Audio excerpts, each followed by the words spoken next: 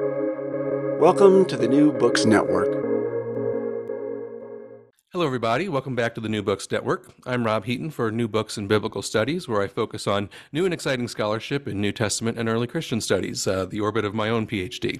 I'm delighted to be talking today with Clare Rothschild about her recent, very robust volume on a complicated manuscript that is often deemed crucial for triangulating the early appearance in Christian history of a canonical impulse, one that eventuates in what we call the New Testament. And we'll get to all the complications involved with this so-called Muratorian fragment, but first, let me introduce my guest. Clare Rothschild earned her PhD from the University of Chicago in 2003 and is professor of scripture studies at Lewis University.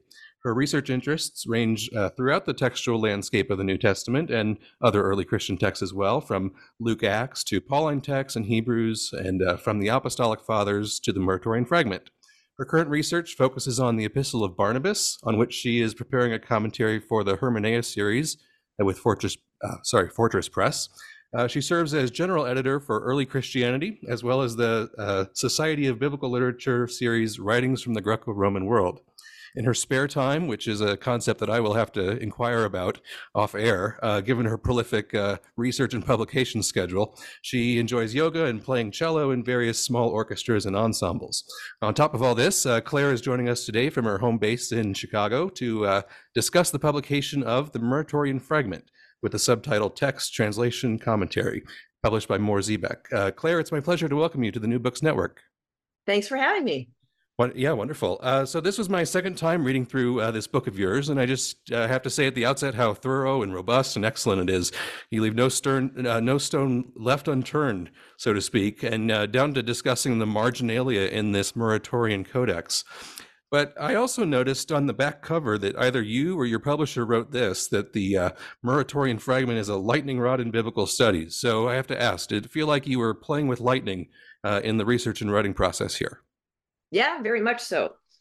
Along the way, this journey, I received much pushback, both publicly and privately. Since the publication of my book, Jeff Hanneman, who we'll talk about later, probably published a big, important book on the Muratorian fragment some years ago. This distinguished scholar now teases me that the bullseye is now on my back. So questions that I attempted to raise incited unfriendly indignation on the part of some colleagues, but also I received encouragement from others. Oh, very good. Yeah, I believe it that the bullseye has come to you now. You know, all the scholars who defend a second century Muratorian fragment, now have a place to turn their ire. But your book really has a neutral presentation of the evidence related to the Muratorian fragment to start with, until you get to your own conclusions about the fragment's, approximate date and provenance. So attentive readers who know your history of publication on the Muratorian fragment can sort of see the direction of travel, perhaps, in your consideration of the evidence in the commentary on the fragment. But broadly speaking, this is how we'll separate the interview into two parts. First, allowing our listeners who are not necessarily specialists in the fragment to understand its significance, and then we transition to your own argument about its place in early Christian history. So, starting in a very basic place here for, as I said, those listeners who might not have familiarity with the fragment, what is this thing that we call the Muratorian fragment? What is that adjective Muratorian doing at the front of it? How does that relate to its, discovery, publication, what it contains, and why has this ultimately been deemed so significant by scholars of early Christianity? And I realize that's like 7 questions in one. No problem. I'm really glad, very glad for the question to begin at the basic level, because sometimes there are questions that people have but are afraid to ask. The Muratorian fragment enumerates an ordering of scriptural books that has been considered virtually since its publication an ordering since its publication by the distinguished 18th century Italian historian Ludovico Muratori, hence Muratorian, in 1740. It's been considered an antecedent of canon lists, a type otherwise known from only 4th century examples. So fragmentary, or as we say, acephalous, owing to the loss of the preceding folio, it begins mid-sentence with the tail of a statement that we think refers to Mark, the evangelist. Line 2, the gospel according to Luke is specifically named, and so forth, proceeding with other canonical and non-canonical books. So we have John, the Acts of the Apostles, the Pauline epistles in a very unusual order, Mm-hmm. First and Second Corinthians, Ephesians, Philippians, Colossians, Galatians, First and Second Thessalonians, and Romans. And then Paul's letters to individuals, Philemon, Titus, First and Second Timothy. Then letters considered spurious, the Laodiceans and Alexandrians. Then Jude, 2 Johannine letters, Wisdom, John's Apocalypse, Peter's Apocalypse, and the Shepherd of Hermas. And finally, excluded heretical works. So, and it's not a list, it's more or less a discussion. While the text was hailed in the 19th century for the seemingly indisputable evidence it furnished for early stabilization of the New Testament books, interpretation of the fragment has proved intractable and its significance ardently controverted. Mm-hmm. So I took an interest in your admission in the acknowledgments that you nearly gave up on this project at maybe multiple points, actually, given the complexity of the project before you, and especially the difficulty of covering this in such a comprehensive way as you ultimately did. And I'm willing to say candidly here as well that no section of my dissertation and ultimately the book that I published on the Shepherd of Hermas gave me as many headaches as the Muratorian Fragment. So what is it about this strange document that makes a comprehensive handling of it such an undertaking? Is it just the fact that scholars have tended not to approach it as in such depth as you finally have? No. Let me say to begin with, my initial interest arose out of the attempt to ascertain the reliability of Hebrews, because the idea was that Hebrews was accepted in the East but rejected in the West. But as you may know, Hebrews' Eastern acceptance is based on 46, and I thought that was trustworthy evidence. But the Western rejection is based on the Muratorian fragment. And the more I looked at it, the more I wasn't sure if this was, the nature of this evidence, the dependability of it. Mm-hmm. Because the historical critical method requires an understanding of the historical context of the evidence that we summon, I naively set out to establish the reliability of the Muratorian fragment. And despite its insistence by scholars of varying opinions that the date and provenance were secure, previous scholarship did not, as far as I could tell, had not authenticated this text for permanently. Mm-hmm. So it seemed that to understand the full reception of Hebrews, a thorough investigation of the Muratorian fragment was necessary, which is where the book comes from. Mm-hmm. I'd also like to say congratulations on your new work on the Shepherd of Hermas, and maybe we should actually be doing an interview I should be interviewing you about your book sometime. But as for the fragment, the problem is that it crosses so many different boundaries. So in a proper examination includes somebody who specializes in the New Testament, early Christianity, and the early church, mm-hmm. also in patristics and late antiquity, mm-hmm. and also in medieval history. Mm-hmm. As I say, that fragment has disdain for boundaries. So that is why it's covering all those areas that I think this is why many previous studies fall short, because they focus on only one of these areas. I attempted to do all of them, which is very, was foolhardy. But luckily I had some help along the way. Indeed, it sort of required a polymath type of approach to it, and maybe we can think about talking about the shepherd further on down the line. But I'll sprinkle that in here a little bit as we talk throughout this interview. It's also good to have the background of Hebrews being your sort of entry point into the Muratorian fragment. But you focus on an issue of genre pretty early on in the book. You pull in evidence from this codex. So it's important to point out that this Muratorian fragment is a few pages, a few leaves in a larger codex from perhaps the 8th century. So you consider why it's nestled between the Formulae and Instructiones of Eucharius, who's a 5th century bishop from Gaul in modern day France. Later in the book, you lay out the comparative material that is actually pretty minuscule to the fragment, and you say that all of our analogs to this come from prologue type material from the early medieval period, perhaps, or the late patristic period, however we want to categorize that. But an example would be the Benedictine prologues attached to the monastic rule of Saint Benedict, so 6th century or so.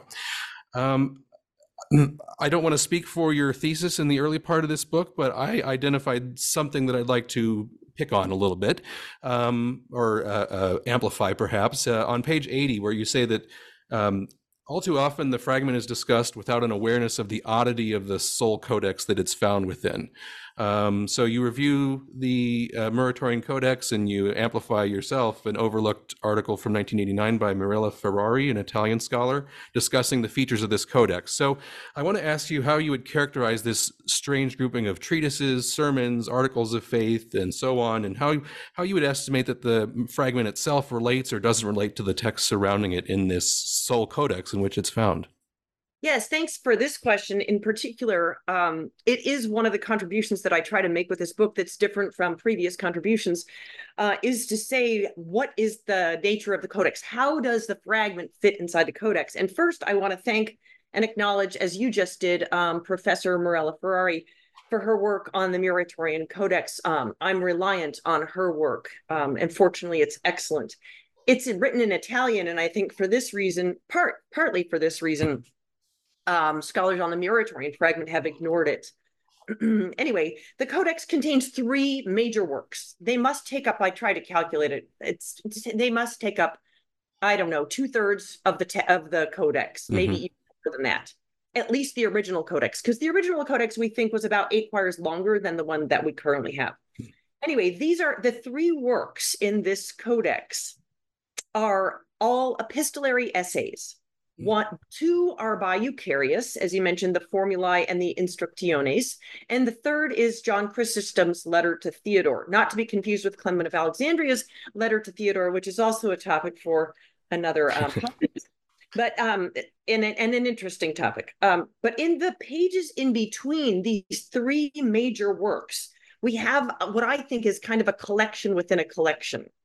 And there's a preponderance for works associated with Ambrose.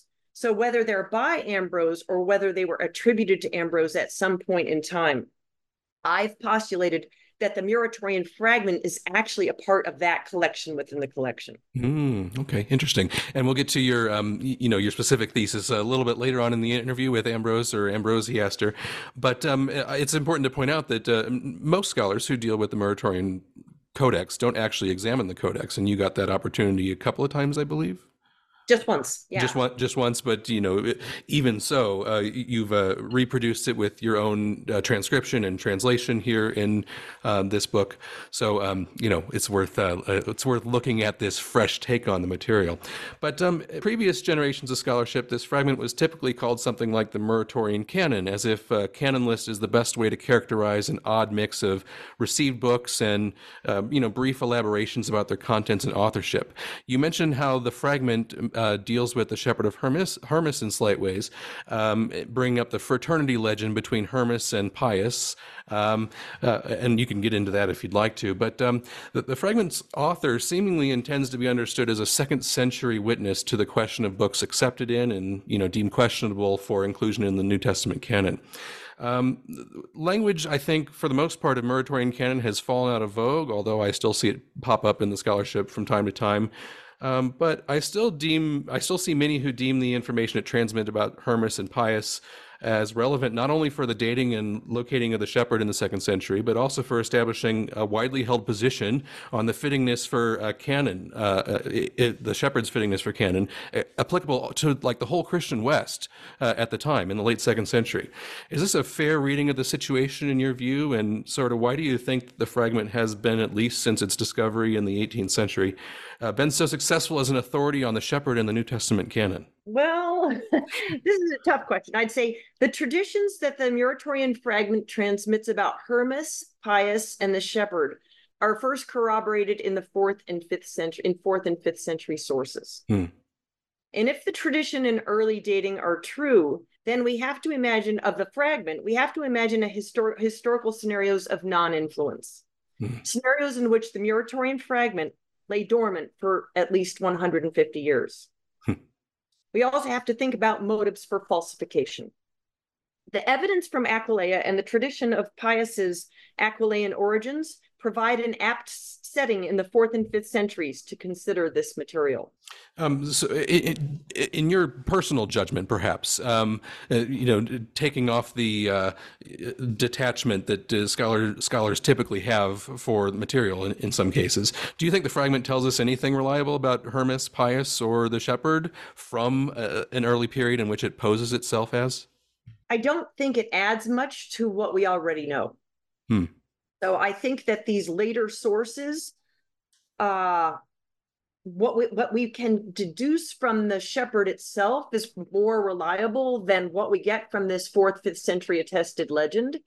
Although it is interesting to imagine the shepherd vis-a-vis Aquileia. So I do think that we're going to see connections apart from the shepherd of Hermas that connect the Muratorian fragment to Aquileia, and then bringing the shepherd into that milieu is an interesting question.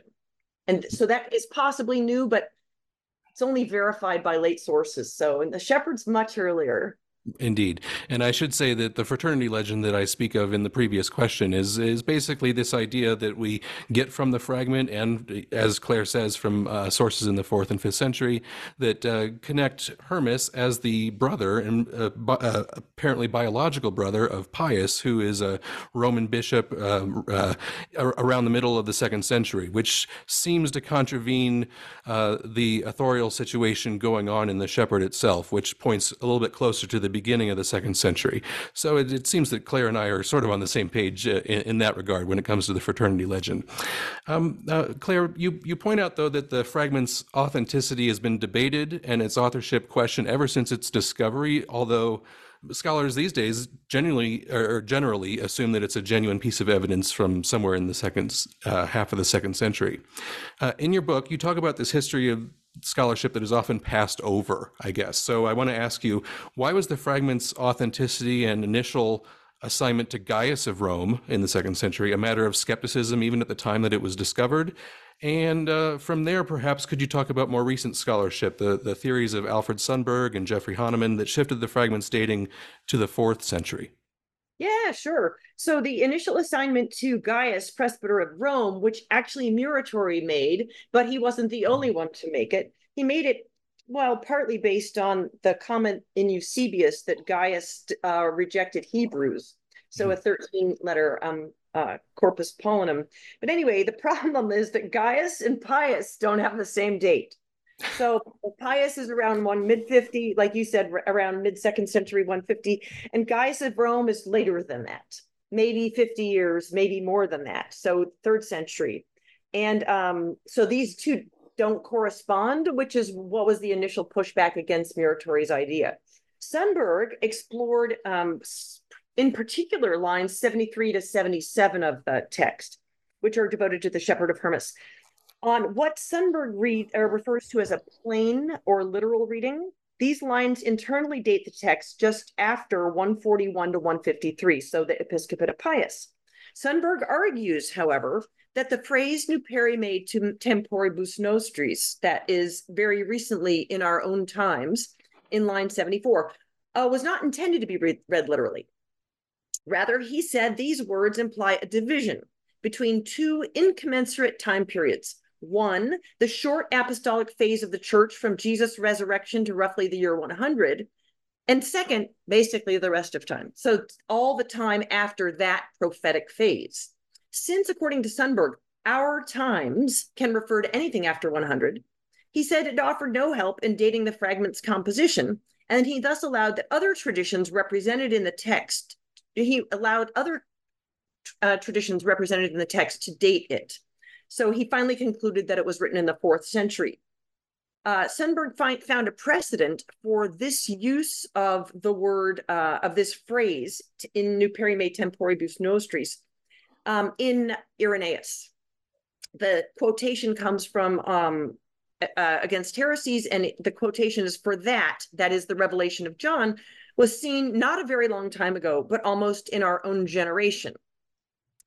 Generally speaking, Sundberg's periodic, we call it the periodic reading, is rejected by scholars seeking to place the text composition in the 2nd century and embraced by those who prefer to place it in the 4th century. That is, without a really careful, without substantive interaction with the exegetical strategy.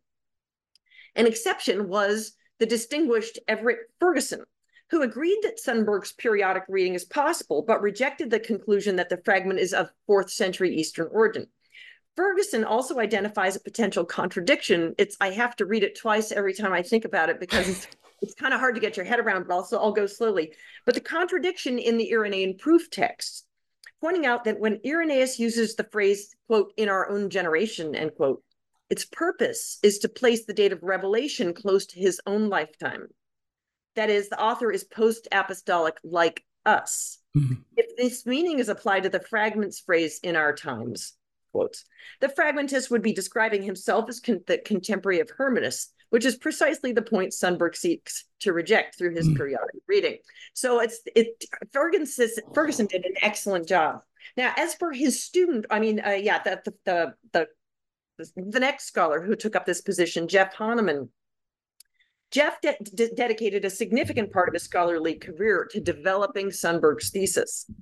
In chapter 2 of his Oxford monograph on the topic, Hahnemann supports and amplifies Sundberg's case by arguing not only that nuperime temporibus nostris, line 74, refers to a post-apostolic period, dating which applies to the shepherd only, which is something also Sundberg said, but also that this so-called fraternity legend compounds difficulties because, one, the Shepherd of Hermas is unlikely to have been written when Pius was Bishop of Rome. That is, it's too late. Two, Pius and the author of the Shepherd are unlikely to have been brothers. Their names, after all, are one's Greek and one's Latin. Right. And number three, the fragment is unlikely to have been the contemporary of either one. So whether today one agrees with Sundberg and Hahnemann, they brought studies, in my view, that substantially catapulted research on the Muratorian fragment forward, at least in terms of a critical consideration of the text. Right. So they kind of brought the fragment scholarship into the modern age. And for a while, you saw scholars kind of lining up behind either, Sundberg and Hahnemann, or, reverting to the previous 2nd century theories. Out of all of the issues that we could discuss here at the end of part 1 of this interview, of this conversation, that is, one question of significance I have is about the original language of the fragment. And perhaps listeners didn't know that they were going to hear you speak Latin a little bit, but that actually relates to the question that we have here, because the fragment itself is Latin, but there's a question of whether Latin is the original language of this fragment, or if it's a translation of an originally Greek Vorlage or previous text underlying it. What's the range of opinions on this question in the scholarship, perhaps not just today, but going back centuries, if you'd like? And what have you ultimately concluded as the best answer to this question on the basis of the Latin before you? Well, I'm going to tell you the conclusion before I jump into the details. The conclusion is we're really on the fence about this. It's very difficult to know, but I'll tell you what's going on, what has gone on, and then what's going on right now.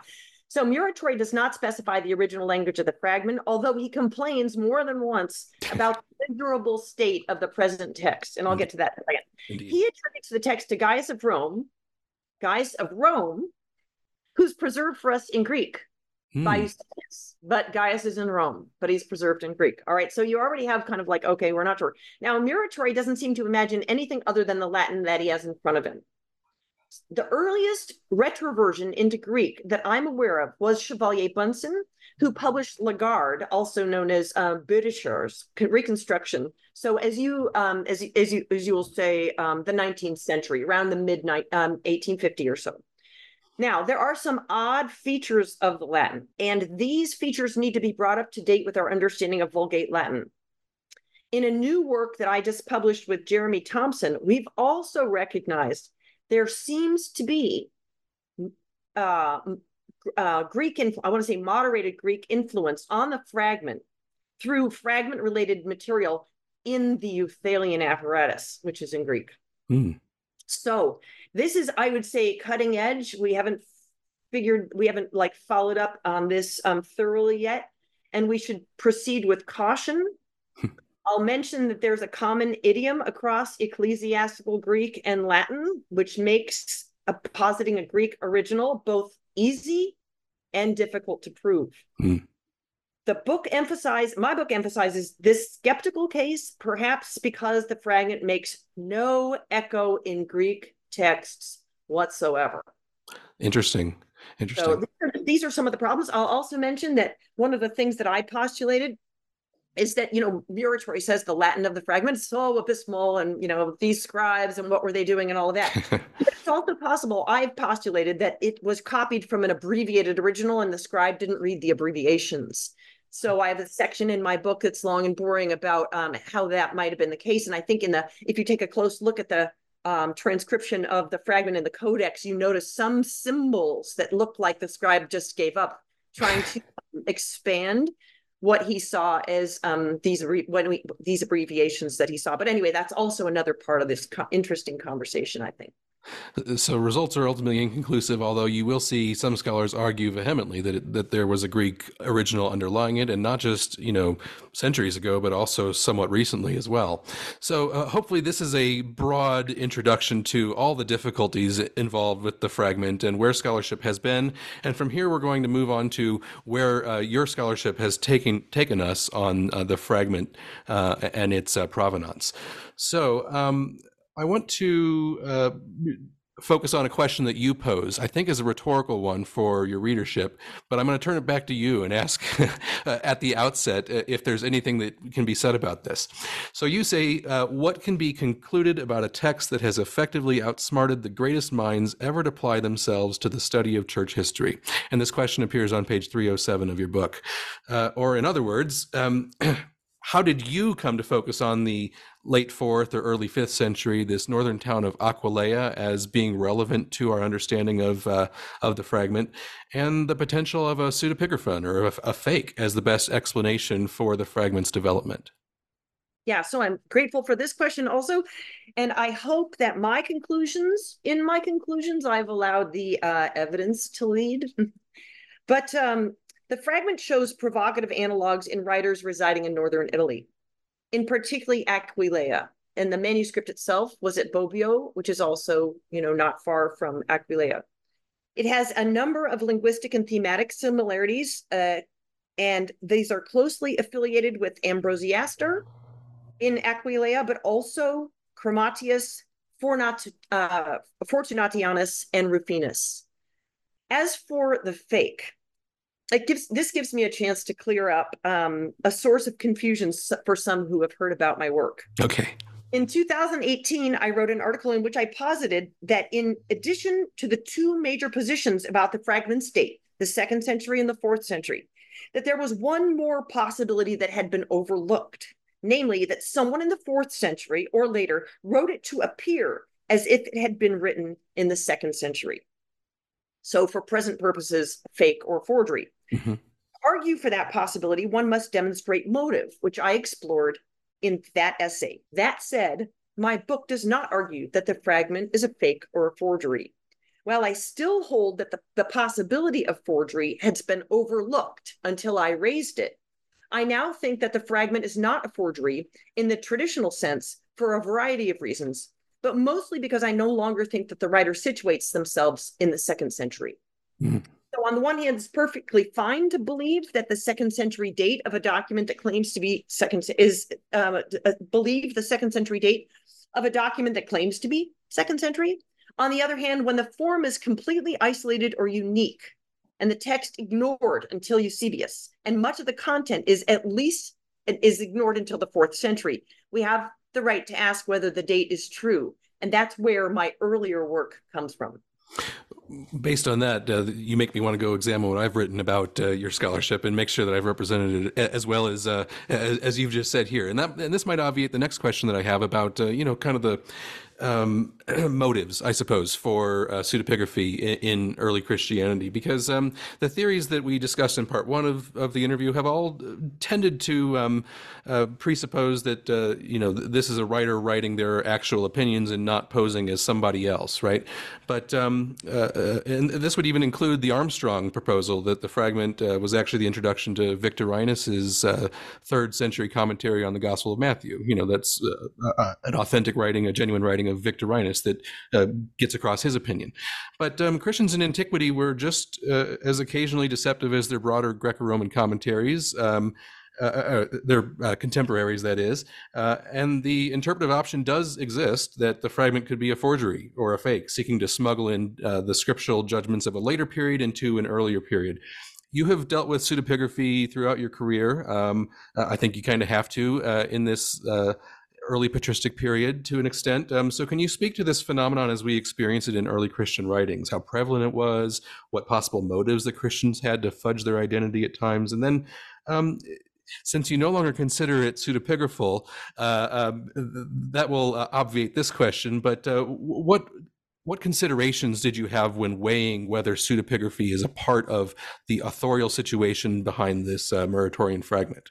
And have scholars generally been too credulous about approaching the fragment in ways that they have prior to you? Yeah, so I'll speak briefly only about pseudepigraphy in general. There are experts on this, other people that are experts really more than me on this topic. I would say that I think we have a diminished understanding of forgery in antiquity. And I think our margin of misunderstanding should only increase with the prevalence of AI as writers become increasingly distanced from their writing. Generally speaking, I think that we should keep arm's distance from normative evaluations of repeated materials across writings of known authors, let alone pseudonymous and anonymous writers.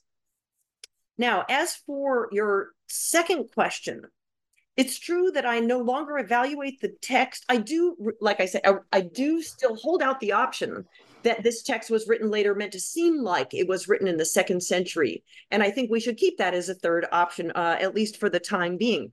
But part of the reason that I no longer judge it on these grounds is my exploration of that phrase, that Latin phrase, in our own times, nuperime temporibus nostris. Because some work I've done, and I don't think people agree with me quite yet, but I think that we can problematize exactly the meaning of tempus. So tempus is supposed to mean time, as in chronological time. So in our own times, but it often refers, I don't really have a good example for how we use it this way, but we do. Sometimes we say in our times, and we really kind of mean in our situation or in our circumstances. Like we mean in the United States in 2023 or 2024, or something like that. So in Latin, this word tempus was also used in that way. And so if the fragment is saying not in our own times, but in our own circumstances, then that would mean the city of Rome. And then what he's saying is basically we in the West or we in Rome, this writing kind of comes from our circumstances, our orbit, perhaps. Yeah, our orbit, which, by the way, the shepherd does. So that would make sense. Anyway, the argument's a little bit more complicated than that, but basically that's one of the reasons. And I was going to mention that earlier, that now we have a 2nd century hypothesis, we have a 4th century hypothesis, but we have also the hypothesis, not just the pseudepigraphal hypothesis, but the one that says it's not even talking about time. The author's not locating themselves in time, they're locating themselves in space. Okay. Yeah, interesting. You mentioned that the fragment doesn't quite have people following it or repeating its assertions until perhaps a century and a half later, if we postulate that it's a 2nd century thing. And like we said earlier, it's a sole, fragment in a manuscript that's buried away and not found until the 18th century. Do you think that the author of the fragment was successful by any metric in selling his views widely among his contemporaries, considering the general lack of amplification that we see? And this could be related to the shepherd. This could be related to anything. This could be related to the quote unquote canon list that he supplies. How successful was this author at getting his views heard? Wow. So I think that in some ways unsuccessful. We have nobody talking about the fragment, nobody even corroborating much evidence from it. Now, in the Benedictine prologue, and we just discovered a new iteration of it, a new manuscript containing it, and then I've just published together with Jeremy Thompson a sort of sister volume to the Muratorian Fragment volume, which is a new critical edition of the Benedictine prologue, and there are 24 lines in common with the Muratorian Fragment, and those may take us all the way back to the 5th century. So then you can say, okay, then if the Muratorian Fragment is written in the 4th century and it's already being picked up in the 5th century, then it has a measure of success. If it's from the 2nd century, as I mentioned earlier, we have a long period of silence before anyone's repeating its collective views. Now, the individual views in the Muratorian Fragment all go back, many of them go back to the 2nd century. You have opinions about Luke, or the opinion about not the legend about John, but some of the thinking about, say, for example, the relationship between the Corpus Paulinum and John's letters to 7 churches in Revelation. Some of these ideas clearly are older. And the other thing is you get resonance in the 4th century with the ideas of chromatius. So there are, in terms of whether it's successful, but I guess it depends on when you date it. Yeah, I guess, that makes a lot of sense.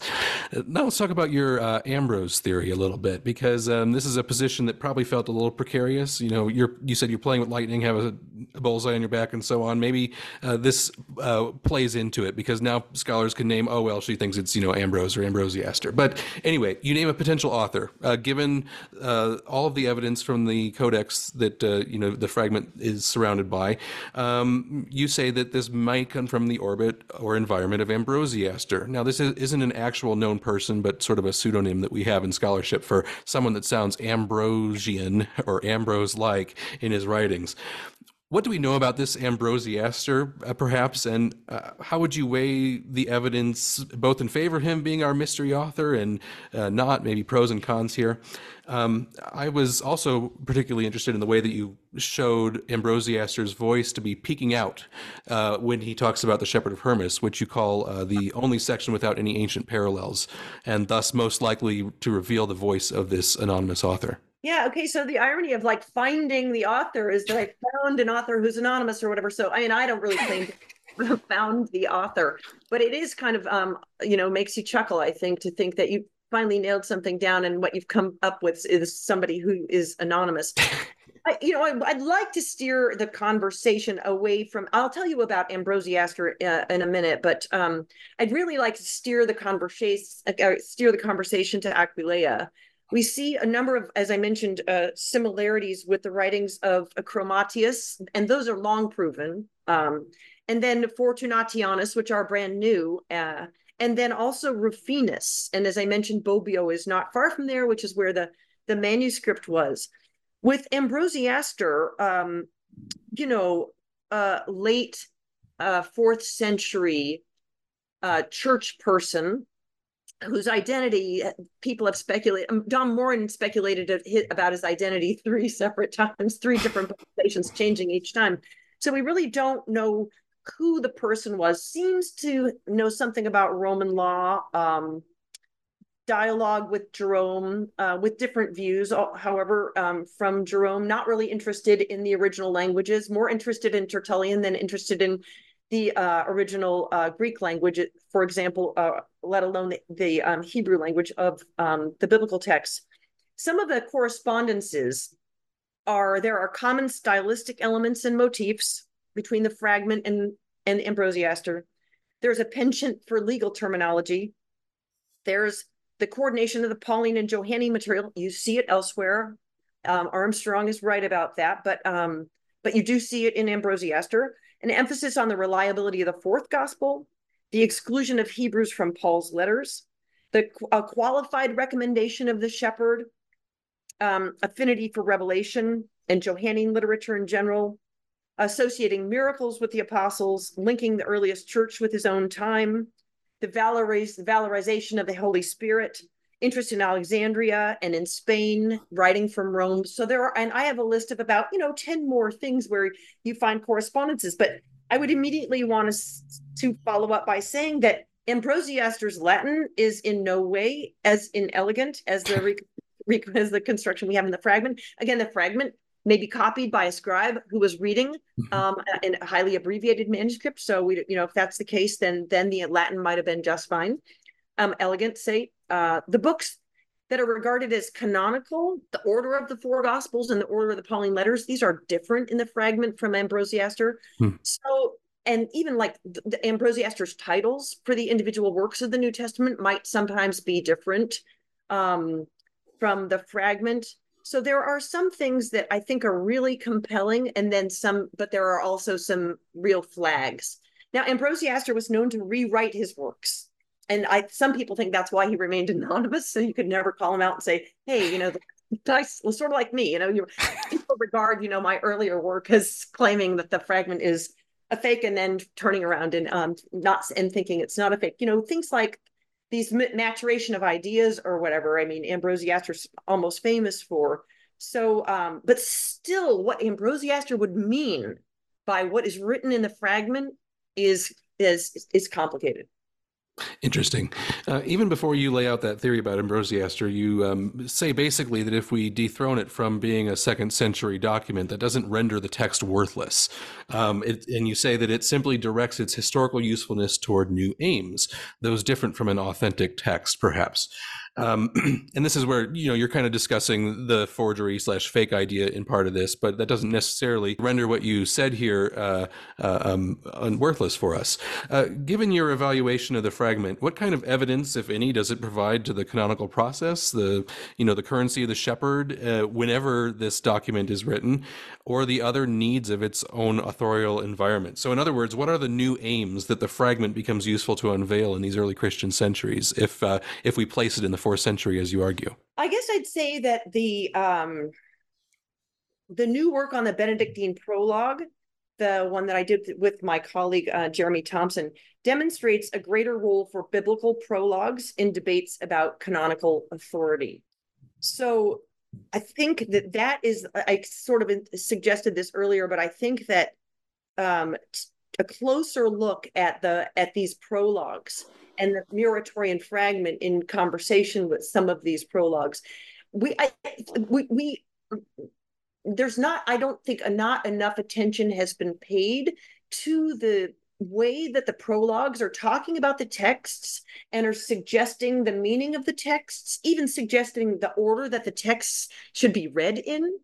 So, for example, this idea that Paul's letters were sequential and that you would start with the easiest and mature to the most complicated one, and the most complicated one is First Thessalonians, and also together with Hebrews, because those are exhorting a kind of martyrdom that would be an advanced teaching. So these different ways of construing the evidence based on the prologues, I think this is where canon studies now needs to come together with these paratextual studies for progress in for progress in thinking about these questions, and maybe see the other ways that scriptural collections are read in later centuries, perhaps. Very good. You write in a few places that you observe that scholarship on the fragment is kind of at a stalemate, whether we talk about the stalemate of like the late 90s after Hahnemann, where we have a 2nd century and we have a 4th century, or, there's a tendency also for scholars to imagine that there's a consensus on, everyone believes the way that I do about the fragment, 2nd century, 4th century, or whatever. And that this consensus doesn't actually exist if we were to, somehow magically able to poll everyone who considers himself a specialist on the fragment. I want to ask you to look into a crystal ball for the moment. Do you see this stalemate changing anytime soon? I mean, perhaps because of your work, but especially among those who have adopted the most precarious position, which I think is probably the 2nd century position of this of the fragment.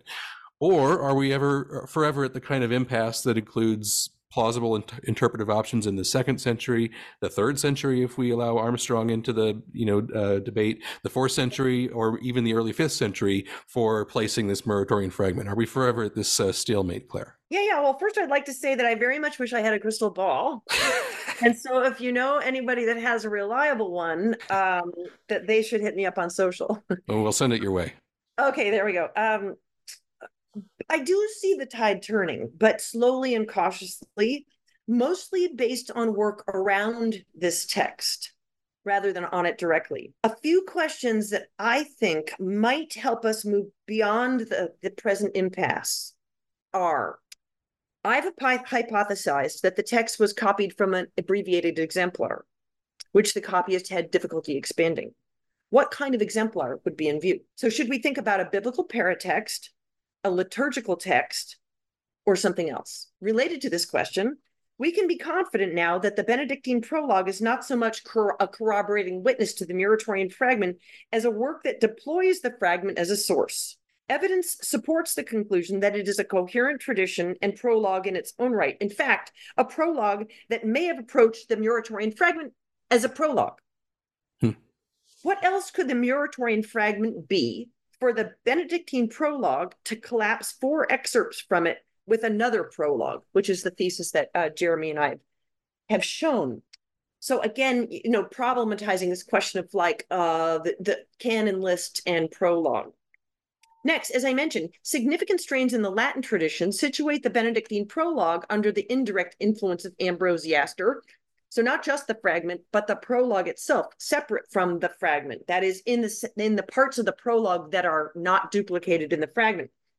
They're under the indirect influence of Ambrosiaster and also under the closer influence of 5th century Pelagianism.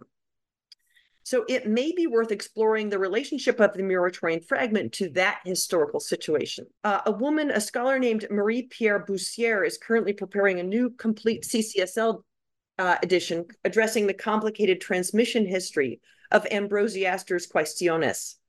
This new edition, together with other new work on Ambrosiaster's oeuvre, may provide additional comparative material for a fresh evaluation of the Muratorian fragment. And finally, and I mentioned this earlier, building on the unpublished insight by Nils Dahl that we see Greek strains in the Muratorian fragment. There are Greek strains coming from the Euthalian apparatus, and we see these also in the Benedictine prologue. How might these strains be informative about the original language of the fragment? So those are ways I would say we might move beyond the impasse. All good questions to consider, and I assume ones that you'll tackle somewhere down the line, perhaps, or at least be thinking about along the way. So you mentioned that you dove into the fragment on the basis of Hebrews. I dove into the fragment on the basis of the Shepherd of Hermas, and that's been kind of an entry point for other people as well. But we've only really scratched the surface talking about individual books like this and how it discusses them. As you jumped into the deep end on the Muratorian fragment, are there any idiosyncrasies about the fragment or any scriptural opinions expressed in it that you find most curious or interesting or noteworthy that we haven't discussed so far, and why? Yeah, sure. I like this question. So setting aside the shepherd, I would say the biggest idiosyncrasy is the shepherd. No, if we were to move beyond it, it's really hard to choose because it's really hard to choose just one part of the fragment because the entire piece is an anomaly. Mm-hmm. So while the absence of Hebrews could be explained, what about the absence of James, First and Peter, and one letter of John? Not to mention, what about the inclusion of the Apocalypse of Peter? There must be something that we're missing.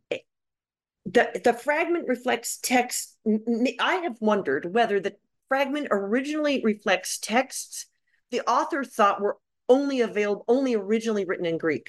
So it sounds crazy to us, but in the late 4th century, some people thought Matthew was originally in Hebrew. We have this already. A lot of patristics, in fact, thought that. Right. And also maybe there were ideas also related to James. Because if he's the brother of Jesus, he originally would have written it. So if you take this out, maybe you can extrapolate that even if we don't have evidence for it, that 1st and 2nd Peter and one of the letters of John also were not originally in Greek. I don't know if it's defensible, but the reason I put this forward for you and for your listeners is I think we need to be thinking about possible explanations like this. Mm-hmm. Another one is, what about the anti-Marcionite rhetoric that's so strong in the fragment? What exactly is that telling us? And yeah, I guess I would just say explanations for these texts that are absent. We need to be to push the boundaries and try to think beyond. Well, I mean, we have them, beyond ways that we have thought about them before. Yeah, to summarize. The Marcion thing could well be related to his connection to Rome, or Italy, in the same way that the text seems to itself emanate from Aquileia, as you say, perhaps. But all questions worth pursuing. Yeah, I guess I'll mention one more thing. Anti-Marcionite sentiments were prevalent in the second century, but also prevalent in the third and prevalent in the fourth. So that's a little bit of a difficult one. But one of the things I've imagined is if you're in Aquileia and you're actually traveling to the east and coming back to Aquileia as your home base, that's your kind of Rome home base, and maybe somebody was putting together a list of texts that they said, these are really texts that are read both in east and in west. And came up with this, even if you don't agree maybe that that one or the other text should be read like publicly or privately, like we have these qualifications about the Apocalypse of Peter and also about the Shepherd of Hermas, but maybe in qualified ways, at least these texts are both east and west, at least from this perspective of this writer. At the very least, this sort of brainstorm gets us beyond the idea of canon as being the central framework from which to understand the fragment. Now, Clare, thanks so much for all of your time today. I want to say with my last sort of question that your book has been long awaited. You've been working on the fragment for quite a while. For those of us who are intimately familiar with the ins and outs of fragment scholarship, there's even more to learn and to dive into here. But we're in 2024 now, which means that the book's been out for going on 2 years at this point, right? Published in 22. So I'm curious what kind of reception you've heard or received from other scholars so far. Any specific critiques of this work that you, I guess, wanted to address, or maybe that you're anticipating receiving and just waiting for the reviews to filter in? Yeah, I have to say, I'll just be completely honest. I know of 2 reviews. One is by Christoph Stenschke in the Journal of Early Christian History, and the other one is by Johannes Beutler in Biblische Zeitschrift, and both are, kind of favorable, actually. There was also a conference dedicated to the study of the Muratorian fragment, and featuring my book, in a sense, and at the University of Strasbourg in December. And I think there were a variety of critiques and also some kind of enthusiasm for at least the broad scope of the book. So those are the 3 things that I really know about right now. Basically, I've been very happy. I tried to create a book that was a sort of a resource for scholars, rather than putting forth really my own perspective, without shirking from the responsibility of putting forth my perspective, but also by giving scholars all of the resources. Like, one of the things people have said is they're very grateful that I provide the Greek reconstructions in the back of the book, so you can actually go and say, okay, how plausible does this look in Greek to me? And you have, those reconstructions there for you. Plus some of the translations, say, of Muratori's initial comments about the fragment in his publication of the fragment and so on, translated. So yeah, I've been happy about it so far. Wonderful. Well, it sounds like it's received its best hearing in Germany so far, but I know, for example, of Lee McDonald, who is very enthusiastic about it, and it's helped him kind of crystallize a late 4th and early 5th century view on the Muratorian fragment. And so anyway, long may that continue, and I hope that it receives a hearing in other European venues and in American scholarship as well. I think you're working on another volume for Mohr Siebeck, and you're also working on this commentary on Barnabas. So do you want to peel back the curtain a little bit and tell us about your ongoing work, what I'll be interviewing you about next? Yeah, I'm writing on Barnabas. The work that I did for Mohr Siebeck currently, that one, the Benedictine prologue, has appeared. But peeling back the curtain on Barnabas, I plan to argue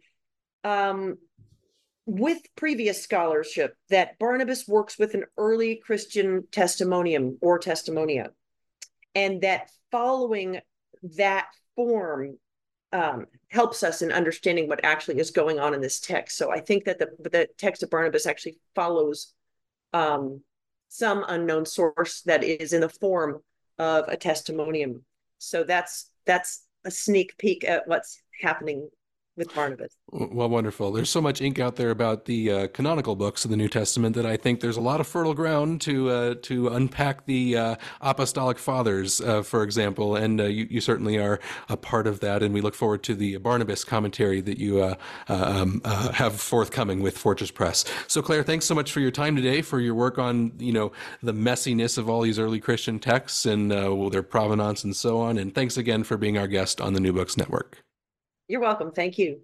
Again, Dr. Rothschild's book is The Muratorian Fragment, a text translation commentary. It's available now from Mohr Siebeck in Germany. I've been Rob Heaton, your host in New Testament and Early Christian Studies for New Books in Biblical Studies, and I'll be with you again on your next download. But in the meantime, never stop questioning. Thank you. Bye-bye.